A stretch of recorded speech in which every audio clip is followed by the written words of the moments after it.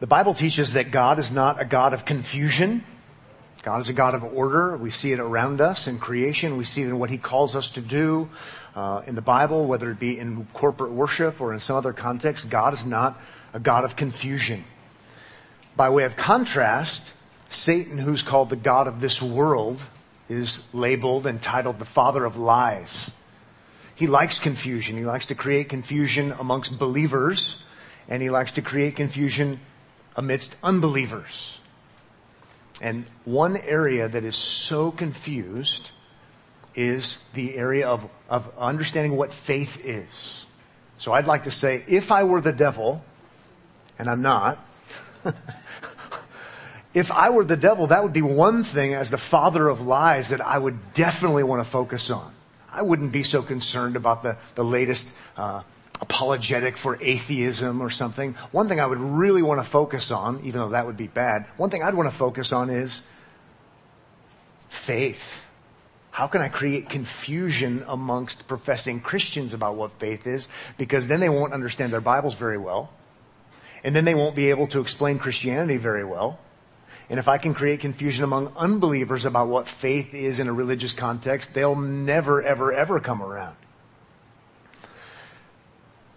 And so, in this act of spiritual warfare, perhaps we could call it, I've been wanting to do this series on faith, what it is, what it isn't, so we can understand God better, we can understand salvation better, we can understand the work of Christ better, we can be better communicators, better defenders of the faith as we're called to be. And so we've taken a time away from a normal kind of book study to talk about faith, what it is, what it isn't.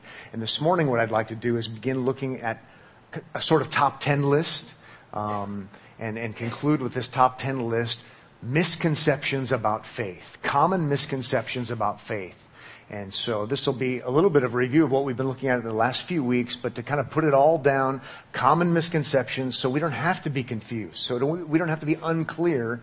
And again, we can be better evangelists, we can be better apologists, those who defend the faith, which we're called to do as Christians. We can be more faithful believers. We can have greater gratitude for what God has done for us in Christ.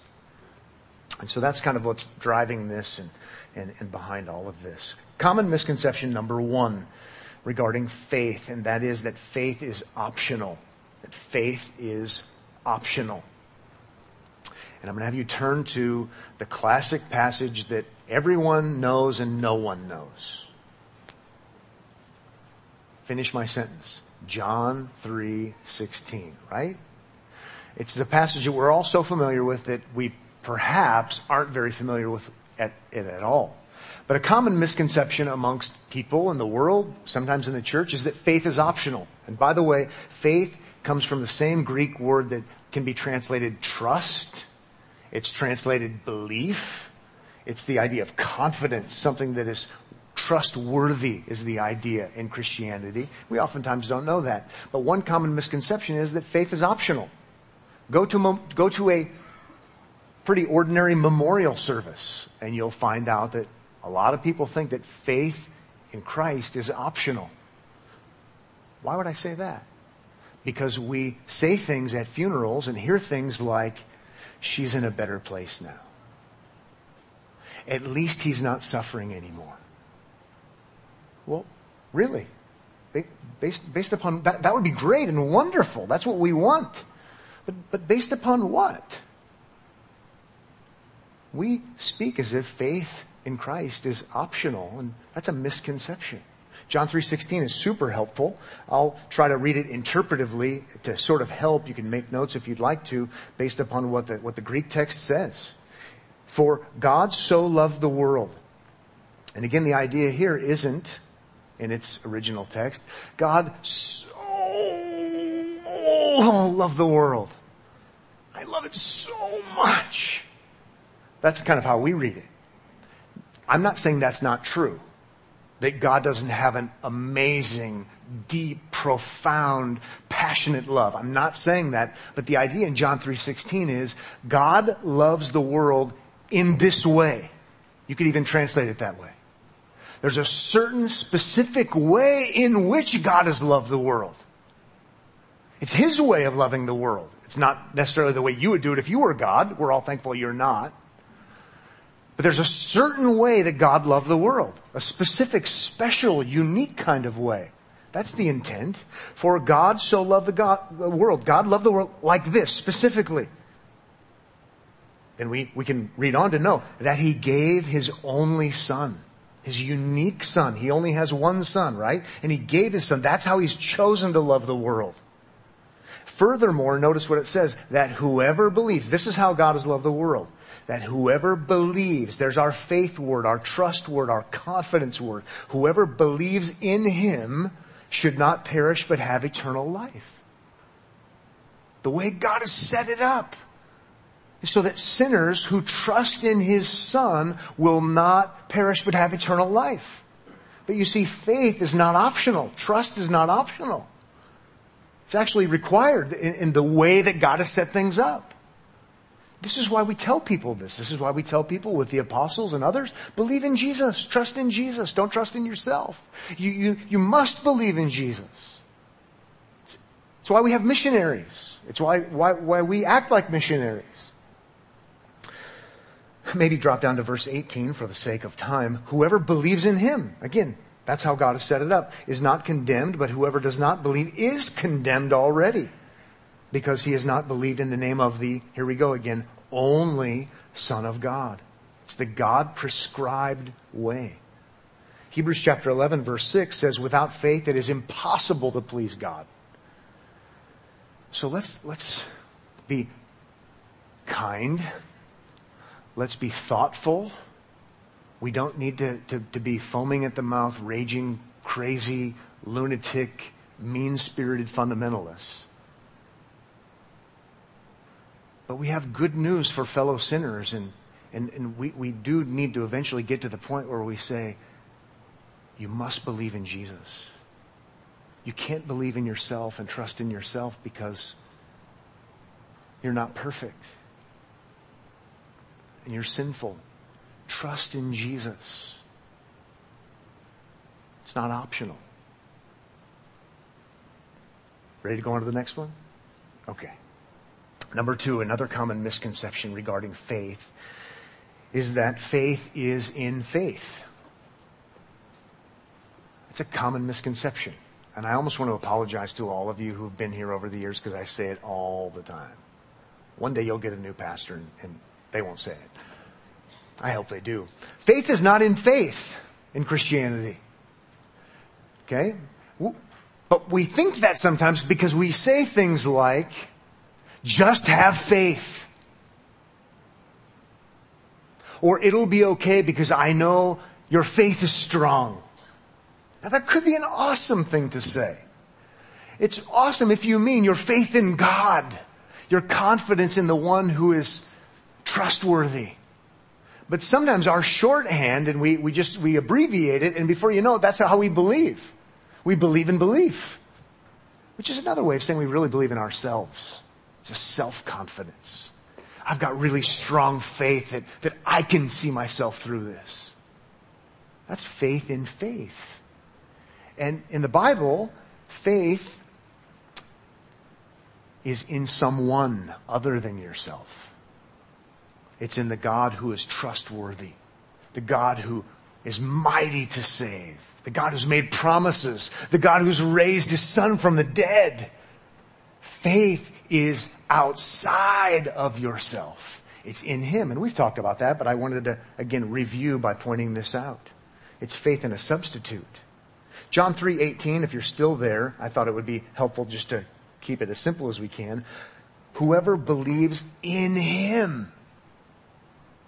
It's not just whoever believes, it's whoever believes in Him. Let's believe outside of ourselves. And by the way, that will get you through tough times. Because you know that this world is not your ultimate home. It's temporary. Okay, let's move on to number 3. A third common misconception regarding faith is that it's equal to faithfulness. Faith equals faithfulness is a common misconception. Okay, here's your quiz for the day. It's easy. Is faithfulness good? Yeah. We want to be faithful, right? I want to be a faithful it's Father's Day. I want to be a faithful dad. I want to be a faithful husband. I want to be a faithful friend. I want to be a faithful Christian who honors God and does the right thing. And that's significant. But 9 times out of 10, the Bible does, probably higher than that. 9 times out of 10, though, the Bible doesn't mean that by faith. It does talk about faithfulness, and that's good and right. But most of the time, faith is not talking about your devotion. Or your faithfulness. It's talking about your trust in someone else who's faithful. Let me boil it down and put it this way. The whole reason you need to have faith in Jesus, confidence in someone else, is because you're not faithful. If you were faithful to love God and love your neighbor, you wouldn't need faith in Jesus. The very reason we need faith in Jesus is because we're not faithful.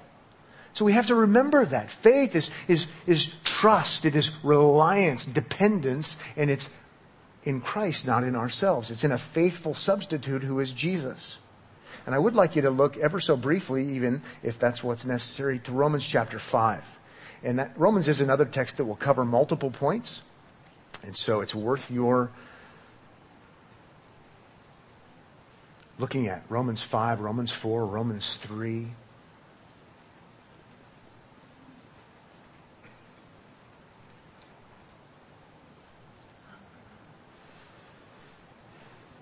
Again, if you're wondering, why are we doing this? Because of all people, we should be good at explaining what the gospel is. And we can be good at it. We just need to be clear on what it is, clear on how it comes to us, maybe even clear on how other people are not understanding, so that we can better love them. Better love them by making it clear to them. So in a sense, this is like equipping class, if you will. But it's equipping us too, as well as equipping other people. How about being so thoughtful about others and trying to love others, trying to be faithful, right, as a believer, that we're willing to be better equipped and aware. Faith is not equal to faithfulness. Romans chapter 5, verse 8. Very familiar, there's a good reason why it's familiar. Romans 5:8 says, "But God shows His love for us." Notice the timing. God shows His love for us in that while, that's a good timing word, we were still sinners, still rebels, Christ died for us. See, it's not based upon your faithfulness that God accepts you. While you're a spiritual rebel, a spiritual anarchist, God sends His Son to die. God works. See, it's not based upon our faithfulness. It's based upon His love and then the faithfulness of Jesus. The word faith isn't used there, but it's all over in Romans. In fact, how about Romans 4:5? Romans chapter 4, verse 5. One of my very, very, very, very favorite passages when I talk to people who talk in Christian terms, but they think somehow salvation, acceptance before God, is based upon faith in Jesus and being faithful. How about Romans chapter 4, verse 5? "And to the one who does not work, but believes," there's our faith word, "in Him who justifies the ungodly, his faith is counted as righteousness." Notice, God declares justified, declares righteous, declares obedient to His law of loving God and loving neighbor. That's the idea. These are courtroom words. God justifies. Him who justifies, declares perfect, if you want to put it that way. The ungodly, his faith, in context, his faith in Christ is counted as righteousness. Really, the word I wanted you to see is the word ungodly. God declares not faithful people righteous. He declares ungodly, right? Ungodly people righteous. Salvation is not by faithfulness unless you're talking about the faithfulness of Jesus. Because when we're unfaithful, God declares us righteous. And this is the mind rocker of biblical Christianity. God doesn't help those who help themselves. God declares perfect in his courtroom those who are actually unfaithful because they're ungodly. How could this be? This could never be. Well, it can only be if there's someone else who is faithful. It's what makes biblical Christianity different from every religion on planet Earth. And it is a terrible pride stealer.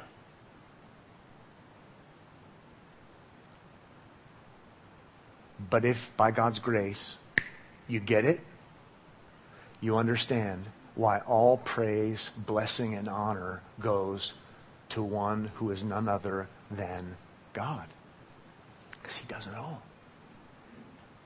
It's amazing. Timing is everything. How about number 4? Another common misconception.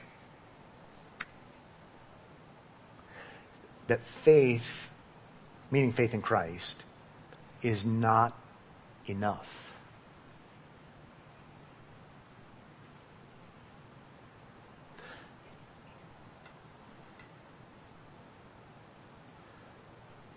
And to use our big word again, and I promise I'll help you if you need help, faith is not enough. This is a misconception. Faith is not enough to justify. Romans 3, we're going to see that it is. And again, if you're new to the Bible, new to Christianity, or just need some help with justify, again, courtroom setting. I mean, just some basic language.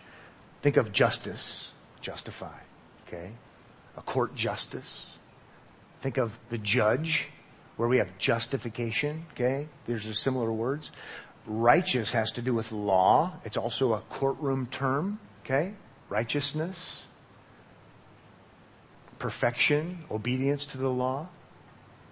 And in the Bible, it talks a lot about justification. Let me put it in these terms.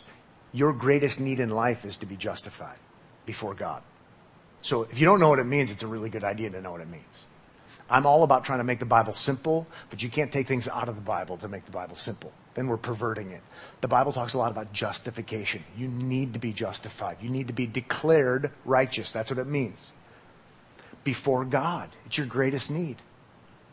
I need God to look at me and say, Pat is acceptable before me, and I'm a righteous judge who doesn't compromise, doesn't take bribes, is not manipulated. I need that. That's what you need. And we're going to see in Romans 3 that God justifies sinners. We just saw in chapter 4, ungodly people. How could this be? If they have faith, not in themselves, but in Jesus. Okay? It's not complicated, really. It doesn't need to be complicated.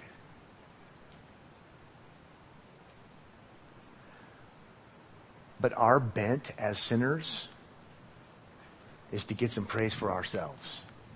Okay? It's in our fallenness that I'm going to say we're glory grubbers. I want to get my grubby hands on some glory, right? I want to get to heaven someday and say, God, we did it. Knuckles. Right? That's how religion is. What happens in biblical Christianity is not that. It's all of Christ. He is, the Bible would say, our righteousness. We read it this morning. So what we need to see is faith, as long as it's in the perfect one, in Christ, the righteous, the just, and we're trusting in him, God will then accept us and declare us perfect or righteous, even though we're not. You say, that's too good to be true. I see your point. And that's why, though, you will say, worthy is the Lamb. Read Revelation chapter 5. This is a big deal because it gets so confused. Okay? We think the gospel is for good people. We think justification is by faithfulness. A misconception is that it's not by faith and only by faith. Okay, I've said enough. And all God's people said, amen. I'm a preacher. I'm supposed to say too much. Okay, Romans chapter 3. How about verse 24? This is worth seeing, worth learning. says we're justified. Sinners are justified. So 1, 2, and 3 are all about how we're all sinful and none of us are capable in and of ourselves. That's how he's ended on a bad note. We're jumping in here. How about 24?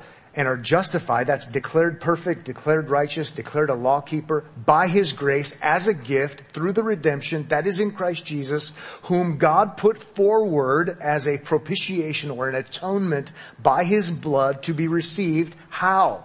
By faith, by trust, by dependence, by reliance. This was to show God's righteousness because in his divine forbearance he had passed over former sins. It was to show his righteousness. See, the idea is God is a holy judge. God doesn't compromise. He's going to display his righteousness at the present time so that he might be the just. That's the same original word as righteous. The just, the fair, the righteous, and the justifier of the one who has faith in Jesus. Just stop there for a second. I'm going to put my finger there. This is amazing. So in Christianity, it's not that God says, I'm going to lower the standard.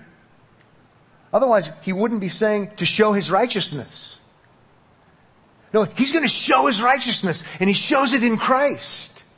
When you read the gospel accounts and Jesus says, my God, why have you forsaken me? It's revealing God's righteousness. God has said from the beginning, if you sin, you will die. And Jesus voluntarily takes that on himself, even though he didn't sin, as we've read this morning. But it is a demonstration of God's holy righteousness that he's not compromising. He's going to judge his own son. Conversely, or complementing that, would be Jesus' perfect life. His whole life of doing the right thing on our behalf would be showing God's righteousness in his son. This is the way. This is reality. Demonstrating his righteousness, but he doesn't only demonstrate that. If we look back again at verse 26, and the justifier of the one who has faith in Jesus. And in the context, that's of sinners. It's just amazing. It's not illogical. He's going to uphold his justice and pour out his judgment. At the same time, he's going to declare those who are guilty innocent, righteous even. And in a sense, you'd have to say, this can't be. You're right. It can't be if there isn't a perfect substitute. Oh, it's so awesome. How about then verse 27? Then what becomes of our boasting? It is excluded. See, if it's faithfulness on our part, we could brag. By what kind of law? By a law of works? No, but by the law of faith. For we hold that one is justified, declared righteous in God's court by faith apart from works of the law. When we say faith is not enough, please get this. When we say it's faith plus, we're saying Jesus isn't enough. It's exactly what we're saying. But when we say salvation, justification is by faith and only by faith, we're saying his work is sufficient, complete, done. There's nothing left to do. So what do? I rely on him.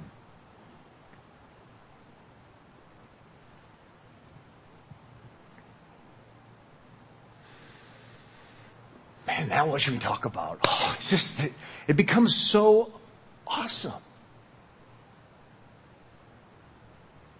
I've said it a million times, but I know enough of you are new. I'll say it again. Remember that God demands perfection. He absolutely does. It's Romans 3. He's the just judge. And that's not good news to you. It's not. But it also says he's the justifier of the one who has faith in Jesus. That's good news to you.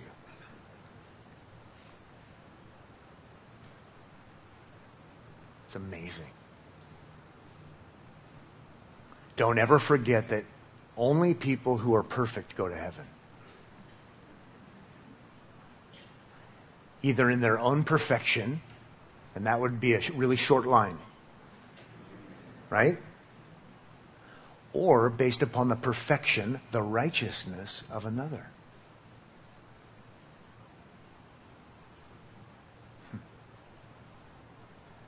It's mind-staggering, worship-inducing, seemingly too good to be true. A common misconception is that God helps those who help themselves, that faith alone in Christ alone is not enough. That's true if what he did was inadequate. It's exciting stuff. You know the reason I have assurance of salvation? It's because of that. I'm going to try to be a good dad today. Try to be a good husband. Try not to complain too much. But God sees it all, even motives. And if I think at the end of the day I've perfectly loved God and loved my neighbor, I am self-righteously deluded. Motives too? 1 John says, he who says he has no sin makes God a liar. Because God says we're all sinners. How in the world can I put my head on the pillow? Night-night. I might even forget to pray. That's not a good idea. Now I'll remember. My point being that my confidence is not in myself. My confidence is in him. It's amazing. Next Sunday, by the way, during the Sunday school class, I'll do a little sales pitch. At 9 o'clock, we're going to talk about justification. So the whole Sunday school hour, I think junior high and high school are going to be in here as well. Because we have a guest, Scott Clark is going to be with us. He's written a lot about justification. He's a historical theology and systematic theology professor at Westminster Seminary, California. And he's a friend. And so I'm going to interview him and ask him questions about this kind of stuff. So it'll be interesting, I think. And he's a Cornhusker. Did he go to Benson High School and then Lincoln High? Anyway, I heard through the grapevine he was going to be in Lincoln, and then somebody told me Scott Clark's going to be at your church next Sunday. And so I'm like, might as well put him to work. What's the point? Let him just sit there where you're sitting. So I sent him a message and said, would you let me interview you during Sunday school? So he'll be here next week. Probably walk in wearing a Husker hat. So, okay, you know what? We'll do one more. Then we'll be done. I told my wife I was going to finish all 10 points. See, I lied. I need a substitute. I'm glad salvation is by faith and faith alone and the finished work of Christ alone. A fifth misconception would be, I just wanted to get done talking about justification before Scott Clark got here. Number 5. Another misconception regarding faith would be that faith is mere assent. Okay? It's mere assent. Assent means A-S-S-E-N-T. It means agreement. It's a misconception that faith in Christianity is mere assent. Now, we should agree with God, right? That's a good idea. But it's a misconception to say it's mere consent. The Bible in Christianity, it doesn't talk about blind faith. It doesn't talk about faith in the ridiculous, faith in the illogical, faith in the patently wrong. But how many people do we know think there's a category between history and religion? Now that would be true for some, but not in Christianity. Christianity is actually a religion that's tied to history. That's logical, that makes sense. It's not contradictory to the laws of logic, as a matter of fact. Okay? Assent is good, but mere assent is accepting something blindly, regardless of the evidence. Kind of like, la, la, la, la, la, la. Don't confuse me with the facts. I know what I believe. How many people have you talked to like that? And how many people think that Christianity is actually like that? Let me just remind you of some obvious things. Christianity is tied to Jesus, who is a historical person.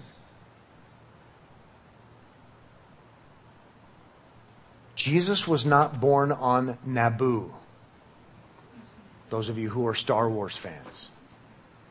Jesus was not born on Kronos.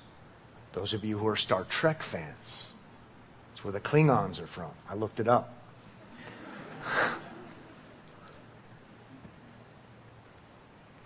Jesus was born in Bethlehem. You probably don't want to go there today, but I've been there. You can go there. It's a real place.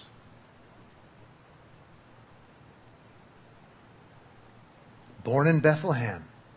Crucifixion, eyewitnesses, historical event. Resurrection, eyewitnesses, historical event. 1 Corinthians 15, verse 4 says that he was buried, that he was raised on the third day in accordance with the scriptures. How about this, verse 5? And that he appeared to Cephas, then to the 12, then he appeared to more than 500, verse 7. Then he appeared to James, then to all the apostles.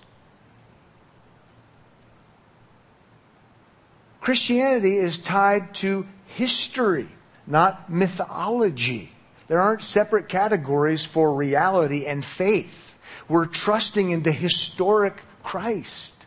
Okay? There's a reason why there are maps in your Bible. Okay?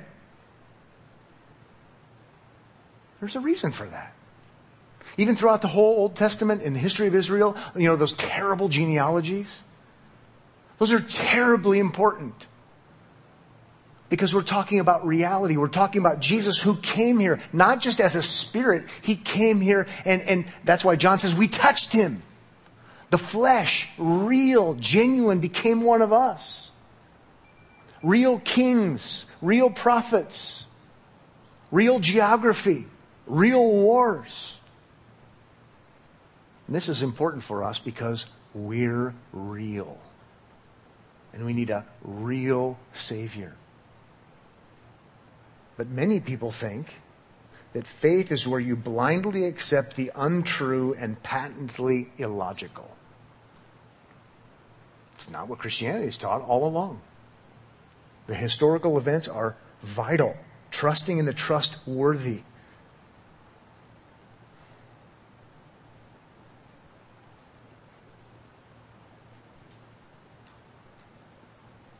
Sometimes Christians have made the mistake of not talking like this.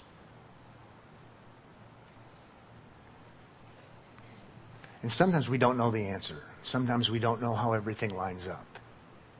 One thing we could learn over history is be patient. We might not understand how this war and this king and this happened, but time and time again, archaeology has been on our side. Don't panic as a Christian. There have also been times in the history of Christianity where Christian leaders have made the mistake of saying that faith is blind assent.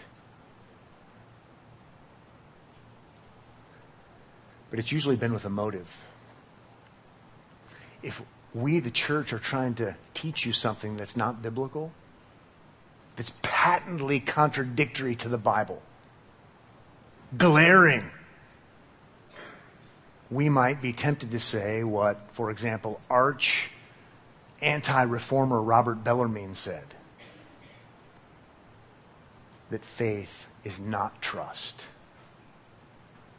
It's mere acceptance. I don't ever want to be in a place where I tell you that it's not trust in the trustworthy and mere acceptance. No.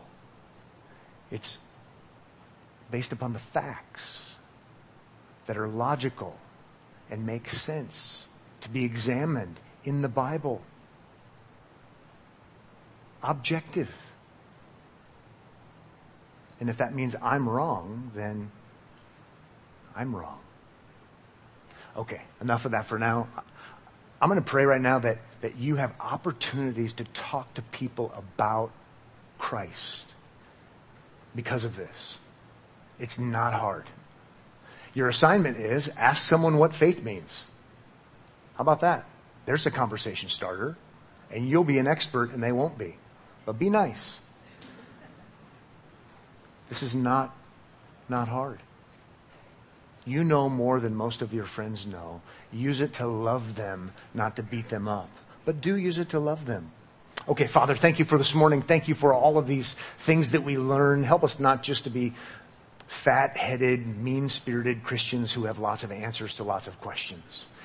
Help us to have, in the Spirit of Christ, a burden for people to talk to them about how significant it is to stop trusting in self and to stop trusting in the illogical, to start trusting in Christ. Give us that kind of ministry that would bring honor and glory to you. Bring assurance to the folks who are here even today, that they might trust in Christ if they haven't, and have assurance that you are the God who justifies the ungodly. Do these things for our benefit and for your honor. In Jesus' name, amen.